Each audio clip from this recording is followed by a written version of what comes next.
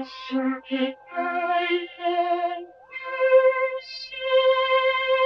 the CircuitPython Parsec today, I want to show you how you can create user interface buttons in Display I/O using Adafruit Button Library. So this is a PyPortal I have here, and this will work pretty much with any of our displays that have some sort of a touch input.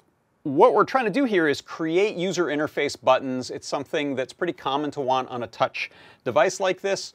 And rather than roll your own with sprites or with tile elements and then text labels on top and checking states and swapping them out for different colors, this kind of makes all of that really come together for you in this high-level library. So you can see here I've got a couple of buttons on here. When I touch them, this is resistive touch, so I can use this stylus to get my finger out of the way there.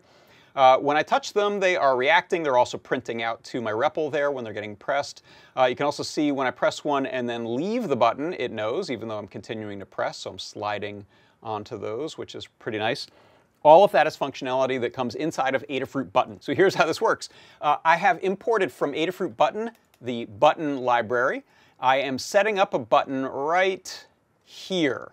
So you can see button 1 is button, and then I give it a whole bunch of parameters. Where it's positioned, so X and Y, I'm moving it 10 over and 10 down. The width of it, I'm choosing a division of the width and the division of the height there, but you can just give it a pixel number if you want. The style of it, we can make rectangles round rectangles with shadows, and rectangles with shadows. We have different colors here. So the fill is the sort of meaty center of it. I'm giving it this kind of dark purple. Outline is this brighter magenta. I've told it a label, which is a piece of text. You can use Terminal IO font, or you can be fancy and pick a BDF, bitmap raster font, like I've got here, Lotto Bold. And then we have colors for the label, as well as different colors for when things get pressed. You can leave those off and it'll just give you sort of inverse of the color, or you can get fancy and pick specific colors. I've set up a second button here.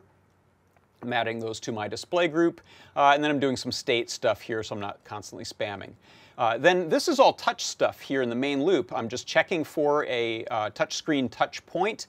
If it does get pressed, then I can check, this is really slick, if the button contains that point, that coordinate point on the screen, that's how it knows that it is being pressed. So if you make a real big button, if you make a real small button, you don't have to really care about that. It knows if that touch point is contained inside of the button or not.